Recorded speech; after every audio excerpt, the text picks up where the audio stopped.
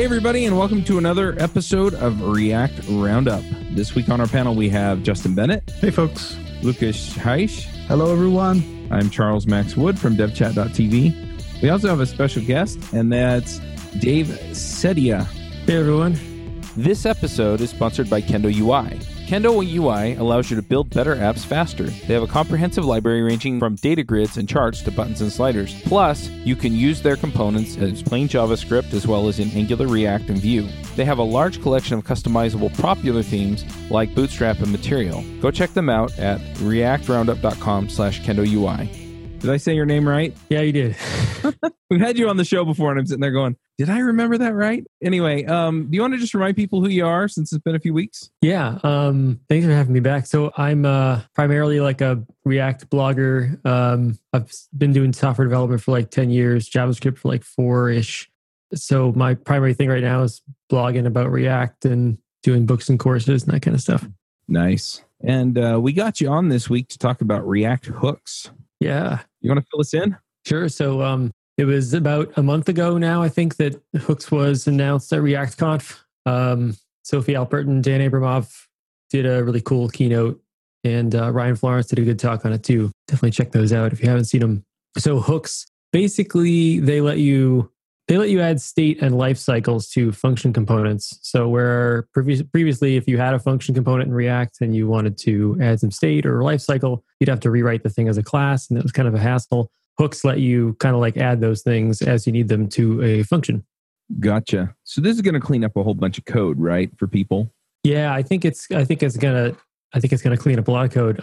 I've seen some of the cool examples the community have made so far, and there's a lot of just the code gets way simpler because just hooks kind of make it easier. I think, especially like the way state is represented, it's all just shows up as a local variable, and you can just use it right there like a regular variable. You don't have to worry about updating class variables like this.state and that kind of stuff.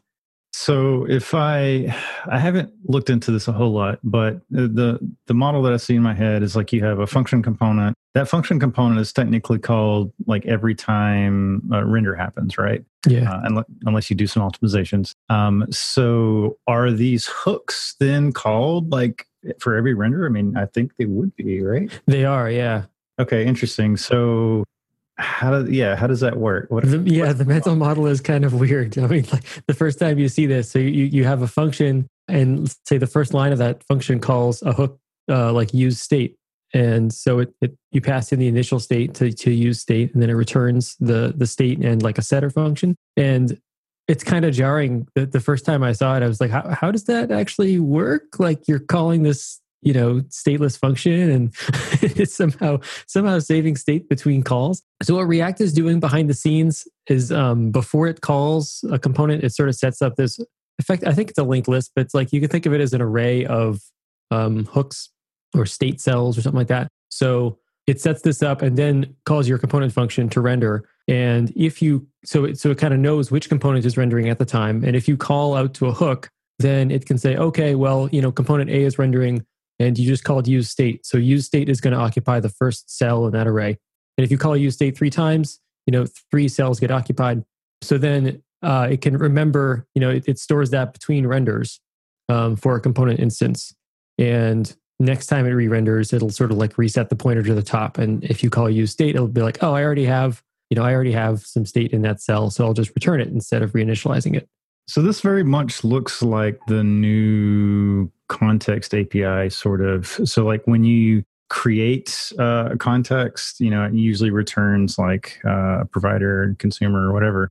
So like the interface for instantiating a hook looks like the interface for instantiating the context. I wonder if like there's like some shared sort of infrastructure behind the hood there, like if it is. Yeah, I'm not sure. I mean, context, you kind of create one outside the scope of a component.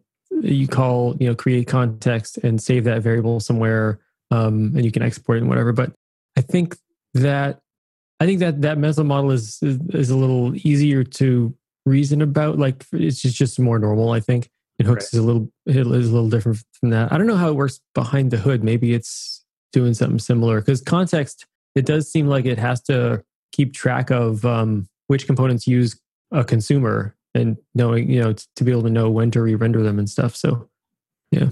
Right. But it just seems like React itself is like what's keeping track with that. Yeah. Like React is the provider. Right. It's interesting. So, Dave, one thing I note from the hooks is that it seems really simple to use, but really complicated to explain how it works, right?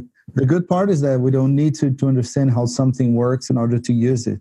But in real life, we always know that at some points, there is always like that weird like performance issue, or why is it not working? And at some point you need to dive in, understand how it works. Do you think this is a problem with hooks, or? I think the abstraction is pretty simple, but I do think that it sort of takes time to understand it up front. And I know at least my personal experience was that it didn't really make sense to me until I wrote a couple little like toy examples with it. And I heard the same. I think Dan Abramov said the same, that was the experience, even within the React team. When he first showed it to people, it was like, they're like, I don't know if I really like this. And then they tried it out and they're like, oh, it's okay. So yeah, I think there's sort of like a activation energy there or something, right? You have to kind of get over that initial hump. And then once it makes sense, you're okay. Yeah, I think past that initial hump, I think the abstractions are simple enough that there probably wouldn't be a lot of like sneaky stuff going on behind the scenes that is going to slow you down or trip you up. Some of the hooks, like use effect, I think is probably a little trickier to get right. I think there's, it's not going to be stuff that happens behind the scenes that trips you up, but it could be just like your usage of use effect in your own components, because of the way it sort of has these subtle, like the dependencies array that you pass in, and just closures. I think closures have kind of bitten me. I figured like, oh, I understand closures, that's fine. But then like playing with hooks again, like I got tripped up a couple times. And I was like, wow, what's going on with this? It's just like use cases that I haven't done in a while. And yeah, I think there are sort of like some stumbling points that people will run into, but once you figure out and you learn new patterns of like what to watch out for, and I think it happens pretty quickly. Yeah, the use effect thing is interesting because it seems that maybe we could say that like the two most fundamental ones are like use state and use effects, right? Yeah, pretty much. Everything else is either like derived from those or a little bit different, like with use layout effects and stuff, but they all like work similar to use effect, right? So I imagine that most things will be like derived from those two. Use state is pretty straightforward.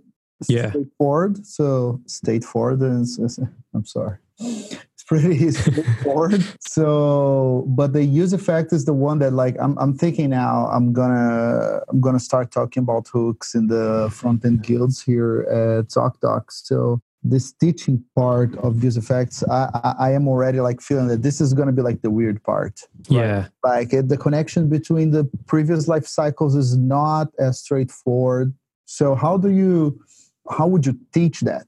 How, if a person says like, oh, I want to learn hooks, like what do you think would be like a good like step to pass this knowledge?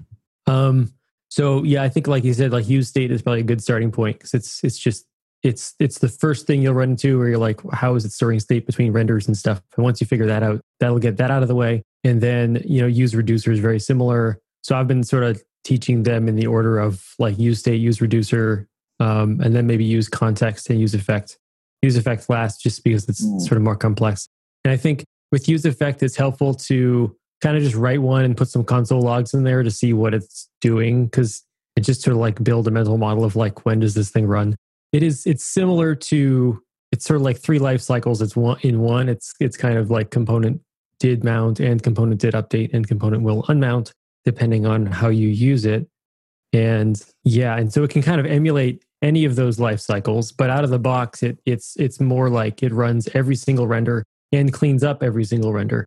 There's some subtleties there where it's helpful to just kind of like do some logs and gain some intuition around how it works. Yeah, even though it's a little bit more complex in its usage, I still like the terminology is simpler. I mean, so like React isn't necessarily super complicated, but when you get started with React, you're like, okay, what are these lifecycle hooks? When do these things get called? What are they doing? When do I use them? When do I need to use this one versus another one? And just use effect like this thing has a side effect. It just seems like hopefully it'll be a little bit more approachable. Granted, there are a lot of, like I've been reading up on this as we've been talking, and there are a lot of like complexities around that. But still, hopefully it's like simplifying the mental model a little bit. So you don't have to think as hard about like, what is the life cycle that this thing is doing? Oh, and it's more like, what do I need to achieve? That's it.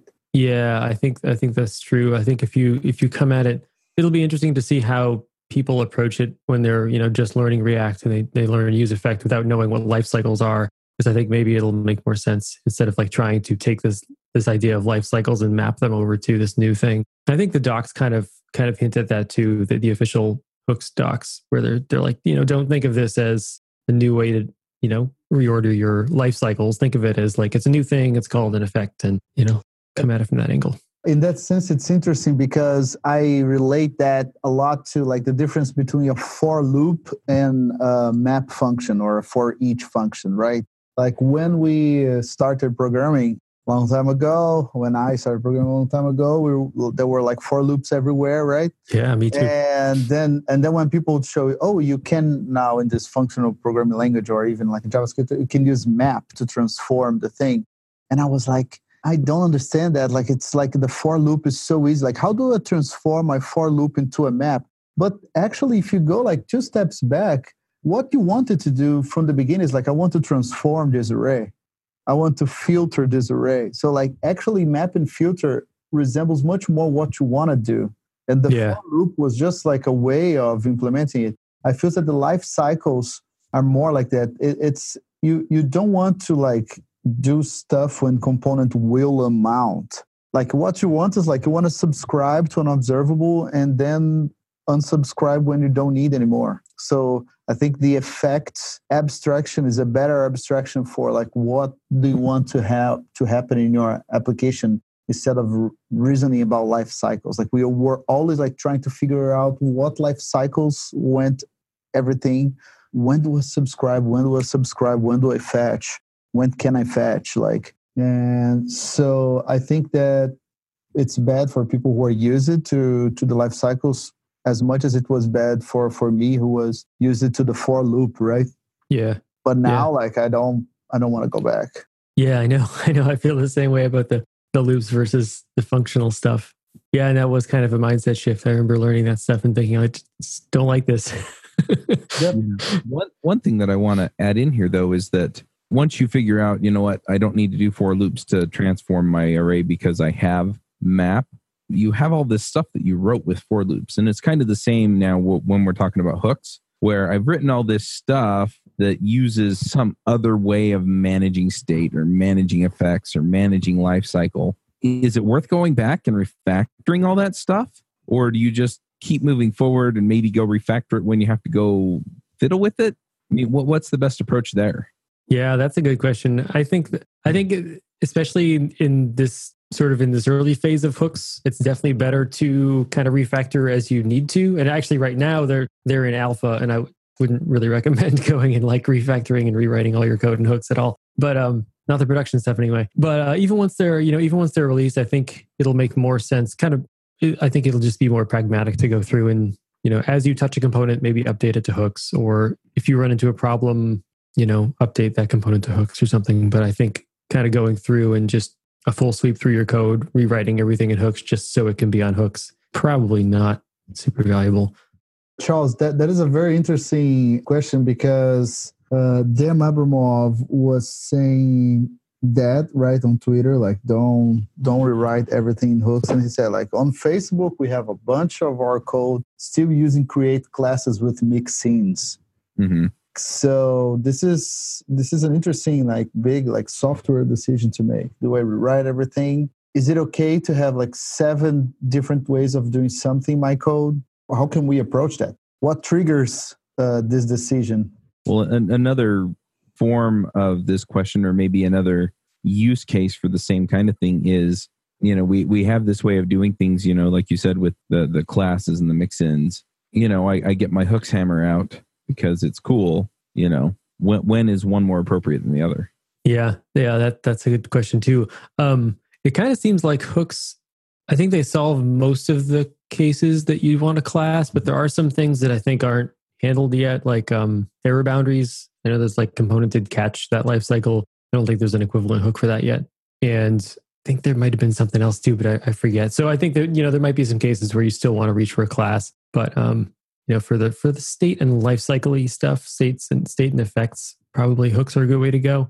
Lucas, you mentioned data fetching too, which is another sort of thing that'd be interesting to get into, because I think, right now, if you're going to fetch data, you probably do it in like component did mount or something, right? Or maybe did update, depending on when you want to fetch. So, use effect would be kind of the logical place to move that code right now, but it's tricky, especially if you write your effect wrong and don't get the dependencies array wrong. You can end up like calling your surfer in an infinite loop, which I've done a couple times, and that's not great. So I think I know Dan Abramov has mentioned this too, where like the data fetching story will get a lot better once suspense is out and finalized, the like React cache side of suspense anyway. So I think he said a couple times, I think, to kind of like wait on data fetching until that stuff is ready, because you can do it now. It's just a little tricky to get right.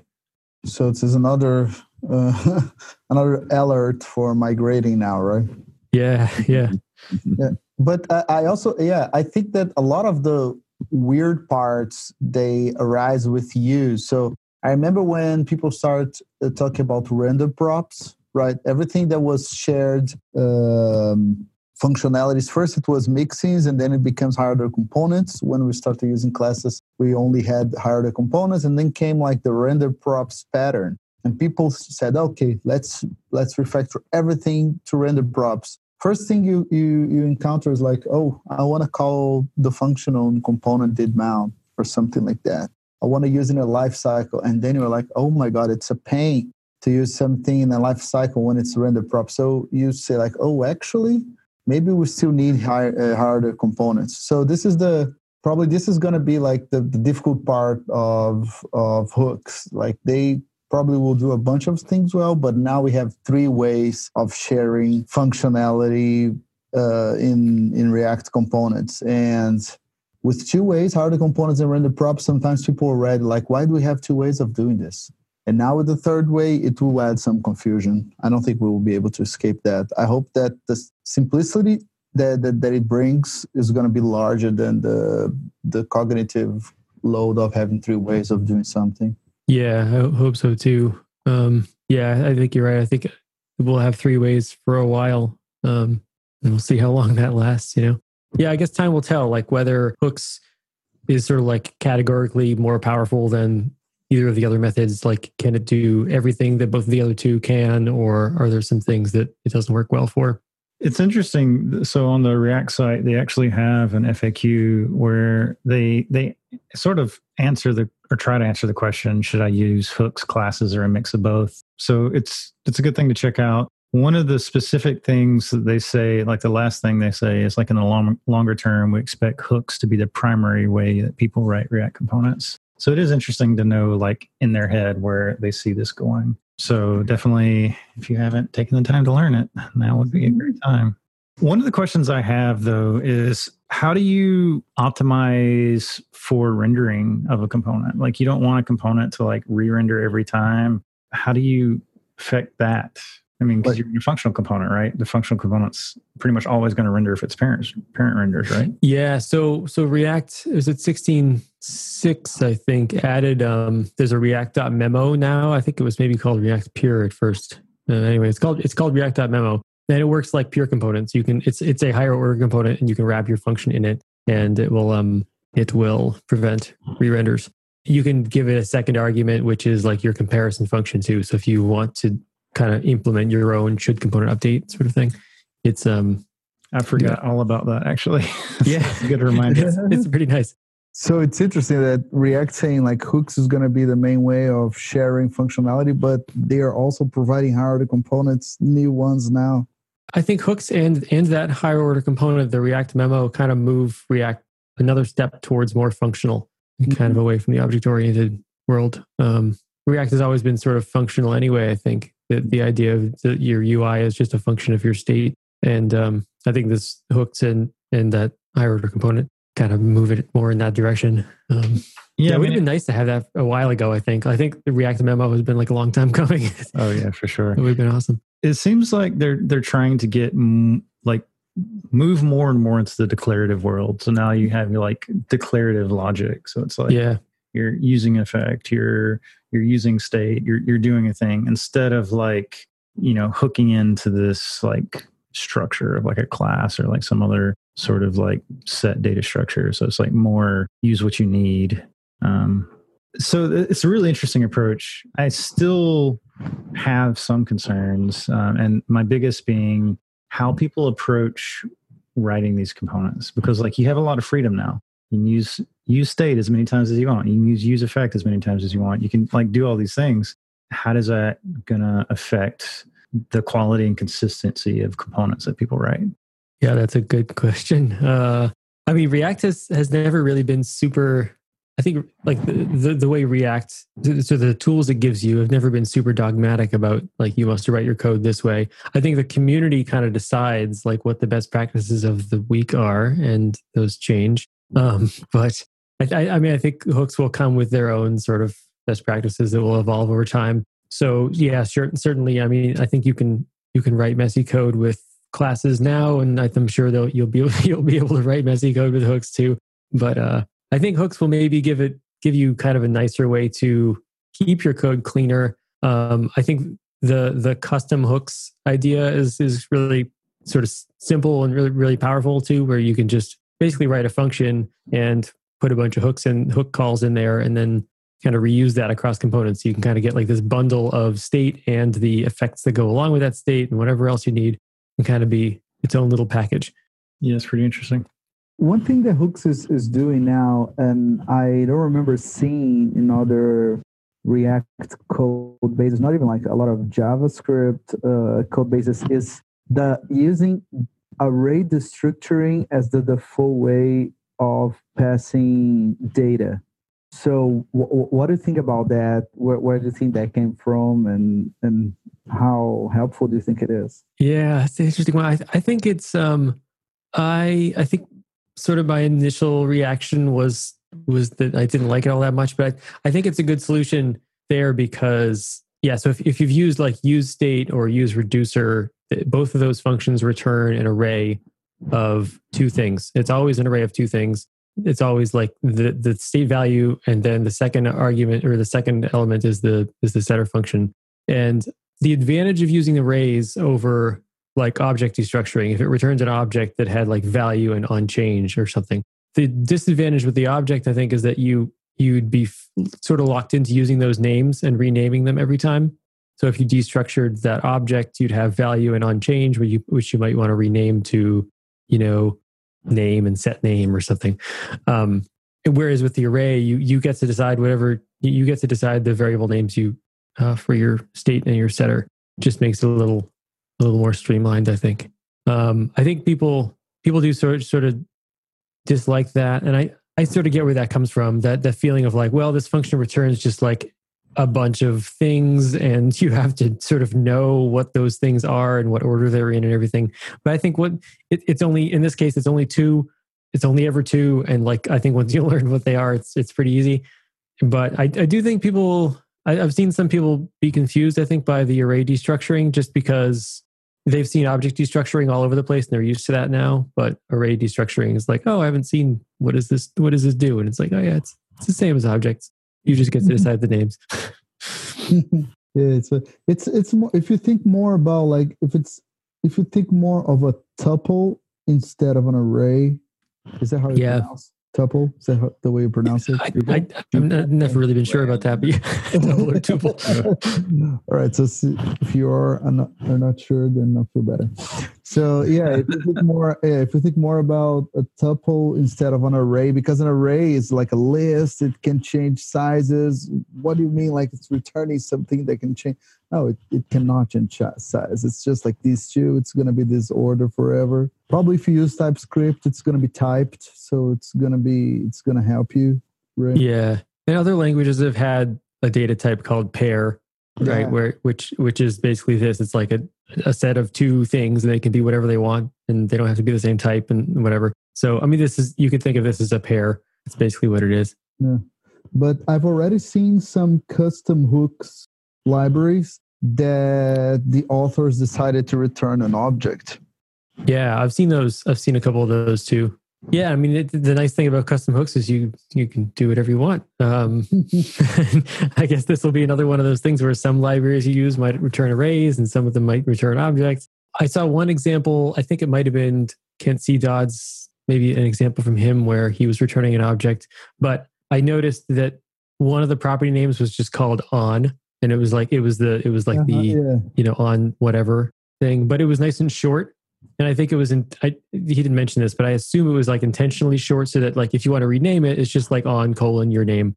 And it's just kind of, syntactically light, which I think is sort of the point against if you have an object with like long property names, you've got to rename them every time. It just would look boilerplatey and like be a pain if you had like 3 pieces of state and you had to pull them all out and rename them all. I think it also makes it kind of harder to reuse too, maybe, you're sort of locking people into some property names. This episode is sponsored by Sentry.io. Recently, I came across a great tool for tracking and monitoring problems in my apps. Then I asked them if they wanted to sponsor the show and allow me to share my experience with you. Sentry provides a terrific interface for keeping track of what's going on with my app. It also tracks releases so I can tell if what I deployed makes things better or worse. They give you full stack traces and as much information as possible about the situation when the error occurred to help you track down the errors. Plus, one thing I love, you can customize the context provided by Sentry. So, if you're looking for specific information about the request, you can provide it. It automatically scrubs passwords and secure information, and you can customize the scrubbing as well. Finally, it has a user feedback system built in that you can use to get information from your users. Oh, and I also love that they support open source to the point where they actually open source Sentry if you want to self-host it. Use the code DevChat at Sentry.io to get 2 months free on Sentry's small plan. That's code DevChat at Sentry.io. So another thing I'm thinking about when I think of hooks, right? We've been working with front end for a long time now, and I think I've already worked with maybe, 37.6 different frameworks, right? Throughout the times. They're always changing. We were always like trying to look for the next one. And something really interesting seems to be happening in React is that React is changing. Like React itself is changing. Almost like if you look at 3 different iterations of React, it looks like 3 different frameworks. If you compare like with like the old days, like they would be like 3 different frameworks. But so what do you think is different now? Like if we say, okay, let's migrate to hooks, how different in practice is it saying like, okay, let's migrate to another framework? I think it's sort of a different play on the same ideas. I don't think it really changes the underlying assumptions of React and sort of the underlying that idea that your UI is a function of your state. I think maybe it just moves a little closer to that.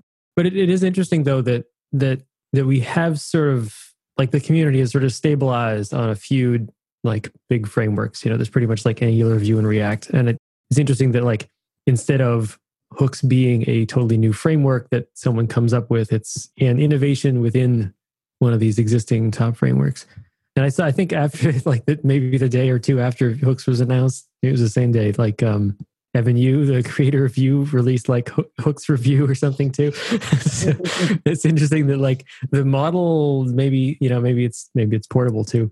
Yeah, it's certainly an interesting idea. Vue definitely takes a lot of inspiration from React in a lot of ways. So it's really interesting to see what they have done with that. They're even playing with like a suspense sort of model in Vue now. But I almost see like the evolution of React is taking that. I mean, since it released till now, it's just been getting closer and closer to that kind of ultimate vision of being like this functional representation of UI and state. And I think just from what I see on the outset now, that hooks does kind of seem like it is getting us closer to that model. So it's been really interesting just over time to watch the design patterns that's come from React and like the different approaches and techniques and yeah, it's what keeps it exciting and interesting, I guess. Yeah. I think my take on that is that you can look at it as like a new framework, but I really like that they are doing like a smooth transition work. Like you can still have your old code working. You don't need to migrate everything to use this new cool stuff. So it's a smoother new framework. I don't know how to describe that better, but it's like just like I like the effort that they put on making sure that they're not breaking current stuff. So this is a part. The way that I see a lot of this is more along the lines of the way I see the browsers, because we have these evergreen browsers, right? So whenever Chrome adds a feature or, adds some capability to the browser, it doesn't necessarily change the fact that it's a new browser, right? But it does open up new possibilities. And it's the same thing with React. I think Angular and Vue also have this same thing going for them now, where they're not looking to change a lot of the underlying structure. I remember the pain that people went through Angular 1 to Angular 2, and those major changes. But yeah, at this point, they're sort of evergreen. They're evolving with the community. And something like hooks, especially to me, just looking at it and going, okay, you don't have to go through this process of creating a class and writing all this boilerplate code. You can just stick it in where it naturally goes on an otherwise functional component.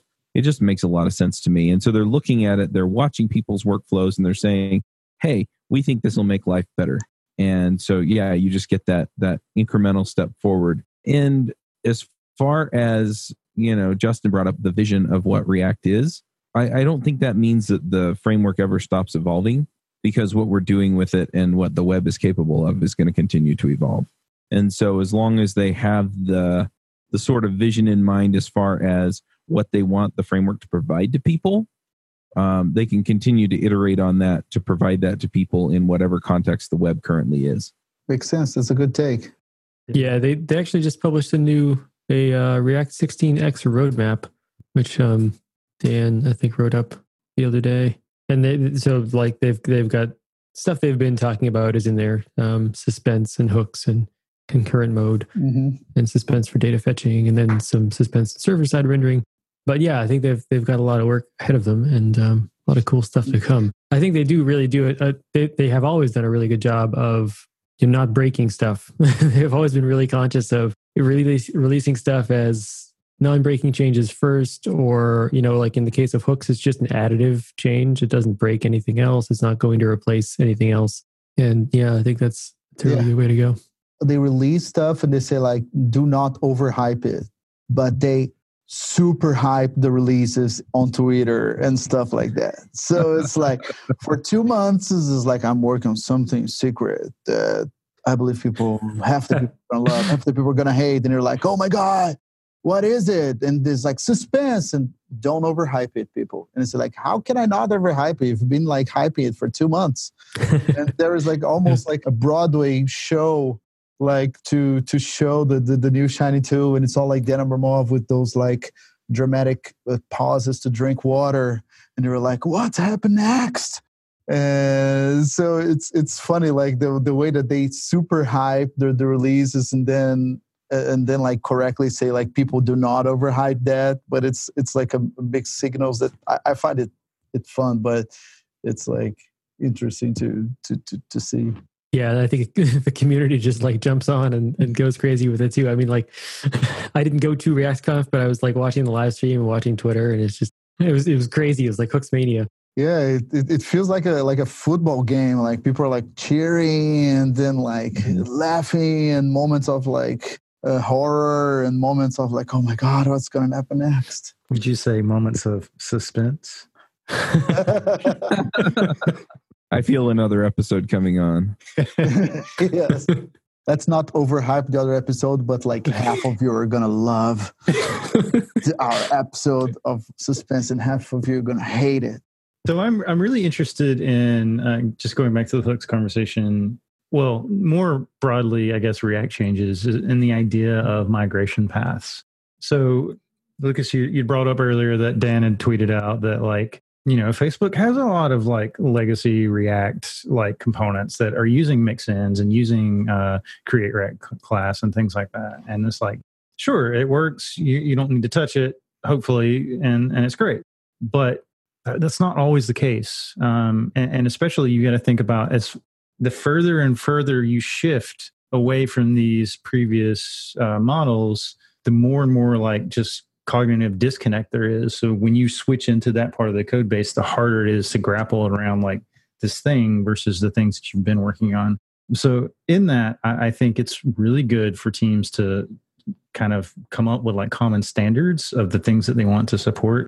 And when those standards change, come up with a good migration path. It's like, okay, we're using this paradigm here. We want to migrate to this. Now, I'm definitely not the kind of person who ever says you should rewrite code just to rewrite code, because I mean, rewriting can often be harmful, introduce new bugs, it's expensive. But so what do y'all think about like migration paths? Like what would you say to your team if like, hey, we want to do React hooks? It's like, well, what do we do with all this other code?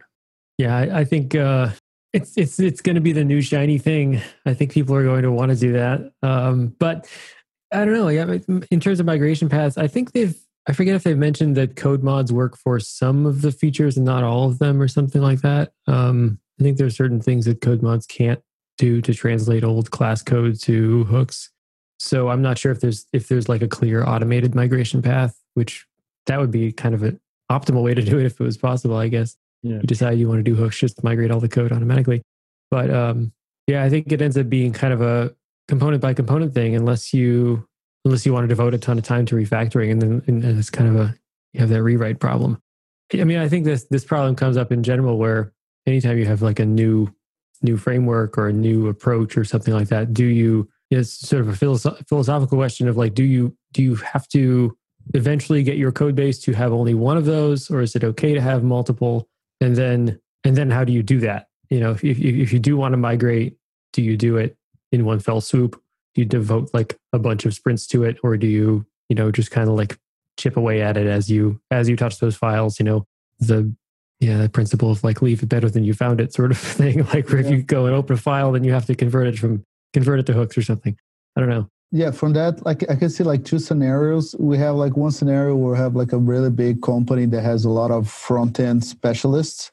Maybe for that scenario, you can say like leave what you have untouched and write the new stuff with hooks. And front-end specialists will know, or at least like they will know where to look if they find like an old mixing code and bring it to hook. But I feel a little bit this option is not really good if you have like a smaller company with like, I don't know, like 20 devs, and most of the devs are like full stack that do not touch a front-end code a lot of the time. So then at this point, being consistent is much more valuable than having something that is perfect. So this is, for instance, maybe here at ZocDoc, we're like maybe not with 20 people anymore, maybe 100 devs, but we were experimenting with Cypress tests, right?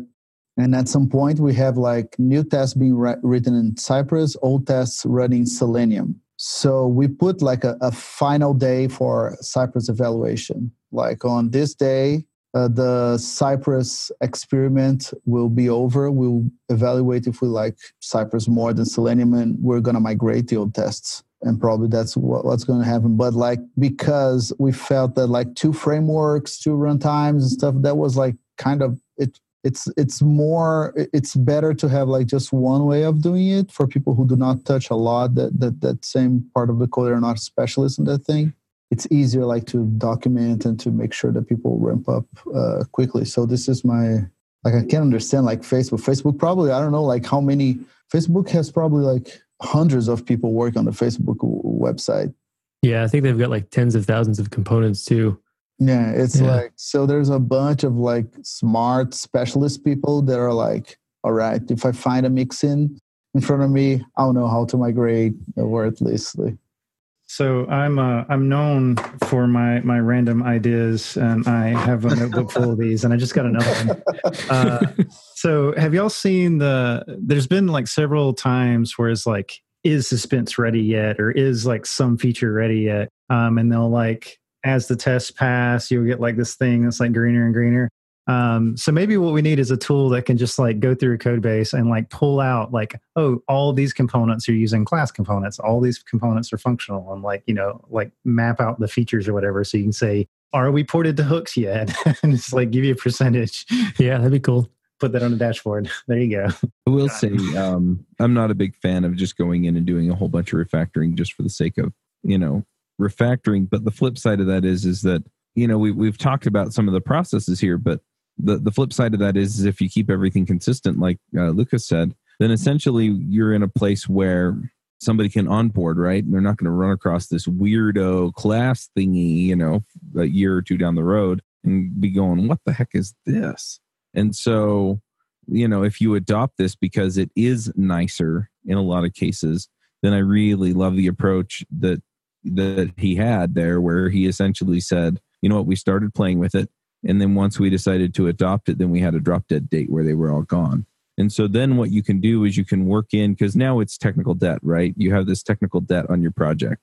So you work it in when you go work on stuff, realizing that anything you don't hit by the drop dead date is stuff that you're going to have to go refactor, just to move it, just to get everything consistent again. I think a lot of times you have to figure that cost in. It's interesting too, because Lucas, you talked about big companies versus small companies.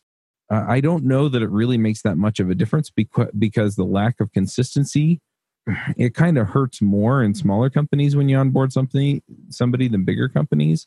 But the flip side is that at the bigger companies, you have more decentralization of knowledge. And so it can really hurt you there too, because you may not realize that somebody isn't on board or aware of what's going on as easily as you would in a smaller company.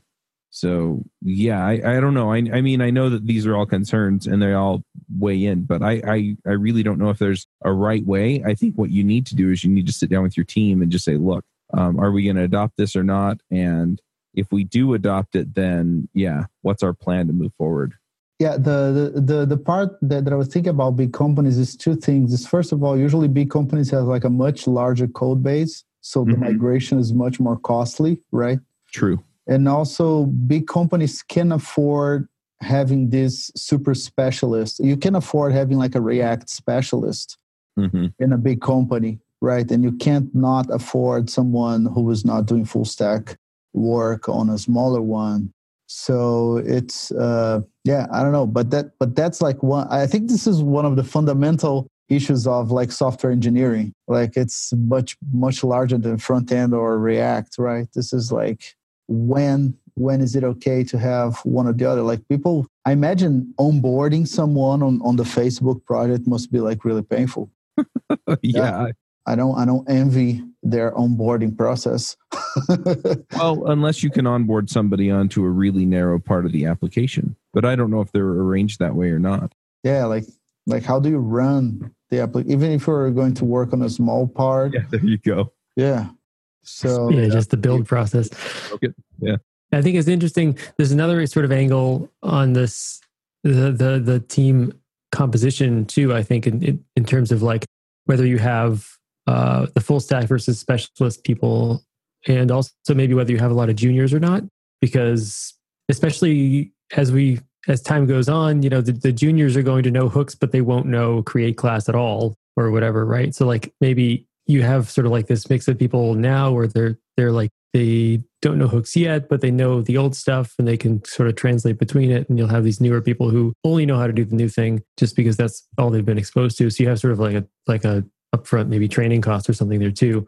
So it's interesting. There's a lot of different things to consider. I know I've been on teams where it was a small team, and we just, the way we divided responsibilities was we had a few backend developers and a few front end developers. And so it was like myself and one other front end developer.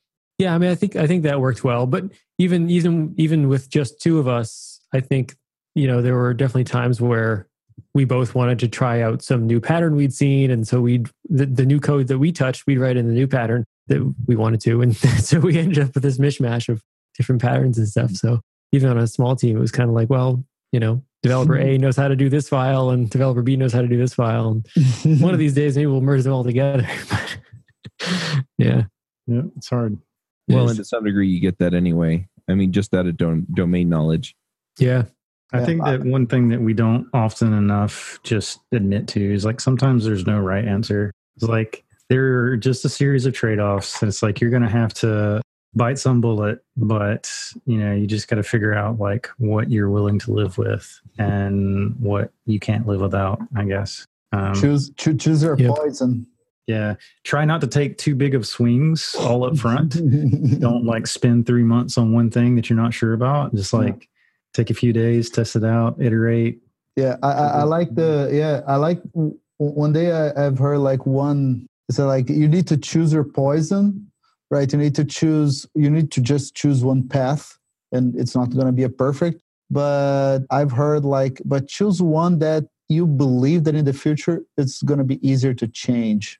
Mm-hmm. So if you're not happy with what you have today and you're not sure if you're going to migrate like from React to React hooks or migrate to, I don't know, like framework X that just appeared, maybe React is the safer route in terms of like future changes.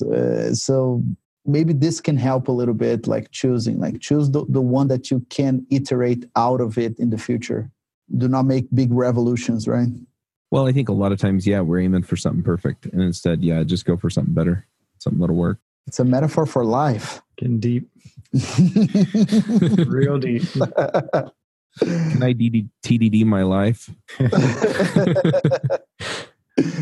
It's funny. Now that would make a good podcast. There you go, Charles. TDD life. TDD your life. Nope. That'll screw up my kids. It's got to be read first. It's got to fail first. You got to make sure they fail and then make them pass. Fail first and then pass. What does refactoring look like? Complicated. That's funny. So good. Oh, all right. Well, anything else we want to harp on before we get to picks? I'm good. All right. Does anyone have any good resources for people to go look at hooks and see what people are doing with them? Because as we mentioned, this is alpha. So I assume that the way people are thinking about this is going to evolve a bit. Yeah. I mean, I think just checking out the React docs, they have a hooks intro or introducing hooks like section. So it kind of goes through like what it is at a glance and like using state hook and effect hook and, different rules and everything. So they give pretty like concrete examples. I think it does a good job. Do any of you have blogs on this yet? Yeah. So the week after hooks came out, I did this, I called it Hooks Week. I just did like a new post every day on a different hook. And you could, that's at davesedia.com/hooks. We'll just bring you to like the tags page and all the posts are right there. I also did what was it, last week, I think. Yeah. I did a talk on hooks, like a guided tour of a few hooks, kind of inspired by the blog posts and stuff. And that's up on React Boston YouTube channel. I can put a link in the show notes. Very cool. This episode is brought to you by TripleByte. Applying to programming jobs sucks. You have to put the right keywords in your resume. You spend hours and hours on the phone screens and take-home projects, and that's assuming the company even responds to your application. Well, if you're a software engineer, TripleByte can help. They work with over 400 top tech companies, from big names like Dropbox and Adobe to exciting startups. You do one brief online interview with them, and if you do well, you go straight to final interviews with the company on their platform. It's like the Common App for software developers. TripleByte does not look at your resume or where you went to school. All they care about is if you can code. I've helped dozens of software developers with various credentials get jobs, and this looks like a terrific way for you to get in and get interviewed and get a job without a lot of the hassle and overhead. You can go check them out at triplebyte.com/react. That's triplebyte.com, byte as in 8 bits. As a special offer for listeners of this show, if you take a job through TripleByte, they'll offer you a $1,000 signing bonus. Justin, do you want to start us off with picks? Oh man, sure. So I've got a few today. So Zeit, the company behind Next and a bunch of other cool tools, released this tool called NCC. It's a Node compiler collection. So essentially what this does is it's a little CLI tool to wrap up all your Node.js dependencies for a particular Node application. So it'll go through and pull out all the dependencies from Node modules that it needs and just give you like this kind of like flat thing that you can run. So if you have like this Node script that you need to run on like some production server, you don't have to ship the entire Node modules bundle. So it like uses Webpack behind the hood and all that stuff, and it's pretty awesome. Yeah, so definitely check that out. Another thing, and I'm sure a lot of people are aware of this, but more and more lately, when I stand up personal projects, I don't reach for Webpack. Not to say anything about Webpack, I love it. It's amazing. It's powerful, but it can be confusing and takes a lot of configuration time and a lot of love. So I've been using Parcel a lot recently, and it just works super well.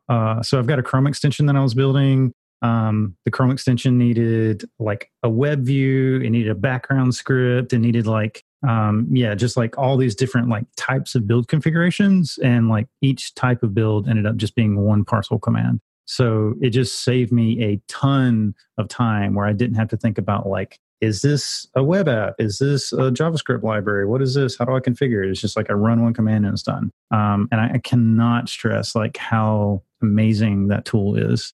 And the last thing, this is just something that was trending on GitHub today, and I thought it was really fun. There's this thing called NES.css. So it's like an NES style CSS framework, and it looks kind of cool. I like retro stuff like this, so it's like really fun. Check that out. That's me. Awesome. Lucas, what are your picks? So my picks today, I really love working with state machines, studying them, state charts in general. And it was the version 4 of XState library was released. And it's a really good library to work with state machines in JavaScript. David Piano is the main contributor, making an amazing job. Like the new visualizer is awesome. So I think it's going to be much easier to start adopting now. And also, since we talked about hooks, there's already a use machine hook. So there's a way of using state machines with hook in React. So I'm also linking to it. It's impressive like how simple the code is to like integrate the library with a hook. So it's also like a way of learning a little bit about custom hooks, just looking at the code. Like it's really neat. So these are my picks. Awesome. Dave, what are your picks? So I've got two. One is the Code. So Code Sandbox is a super awesome live editor. Probably people have seen that already. But if you haven't, check that out. But the thing I wanted to call out about it was that they have a fairly recent, I think, live mode, which is pretty handy if you are doing any sort of like, you want to like collaborate in some code with people or show people how to do something, just kind of like showing a quick demo or something like that.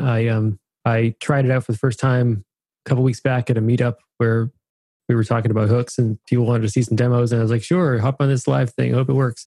But it works great. So it's like Google Docs for code, and everyone could see what I was typing and kind of like they can dive in and try things themselves too. So it's really cool. The other one is a new book that came out. A guy called James Clear released a book called Atomic Habits, which has been pretty good. I'm about halfway through it, and it's a good book on how to kind of like learn how to build new habits and break bad ones. And I feel like all that stuff is pretty useful in terms of getting into making time for learning new stuff in the development world, and also kind of keeping yourself healthy and all that good stuff. And I think that's at atomichabbits.com if you want to check that out. Sounds good. And do you want to just remind everybody where to find you online? Sure. I'm primarily at davesedia.com. DaveCeddia.com. And then you can follow me on Twitter at dsedia. Awesome. Now, one other thing that I'm just going to shout out about, I realized I didn't do my picks. First of all, we are still doing the Mastermind Group webinar. We kind of did a mishmash of panelists because last week was Thanksgiving and some shows got recorded and some didn't. So yeah, we pulled all the framework shows together, Angular, React, and Vue. And if you go to mastermind.com/devchat, we're going to be talking about how to essentially pull together a mastermind group so that you can find other people who will help you level up. And I'll be on there. I think Sean and Eric are doing the primary presentation. But I'll be on there being a smart aleck. So definitely join in and check that out. I also want to remind people about the Get a Coder Job book. That's at getacoderjob.com. I also have a video course that I'm working on. And by the time this goes live, it might be out. No promises, but definitely check that out as well. And those are my picks. All right. Well, let's go ahead and wrap this up. Thanks for coming, guys. and we will talk to everybody next week. Bandwidth for this segment is provided by CacheFly, the world's fastest CDN. Deliver your content fast with CacheFly. Visit CACHEFLY.com to learn more.